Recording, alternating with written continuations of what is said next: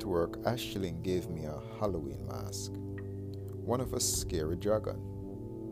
Maybe that's how she saw me. I didn't wear it. Of course, she got a cute opera mask for herself.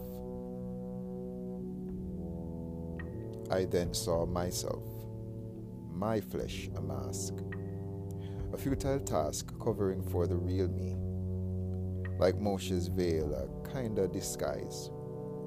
People seeing this short Jamaican through their eyes, inside a messianic giant who escapes, sometimes.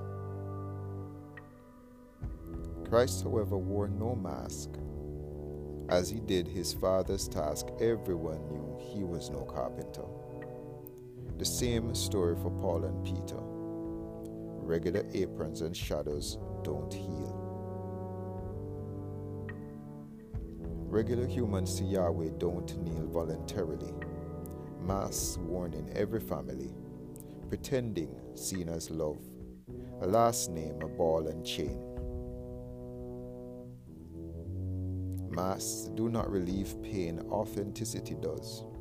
Christ lived and freed his dove, and though he flooded us with his love, we all killed him. And that's why people wear masks, but masks don't live.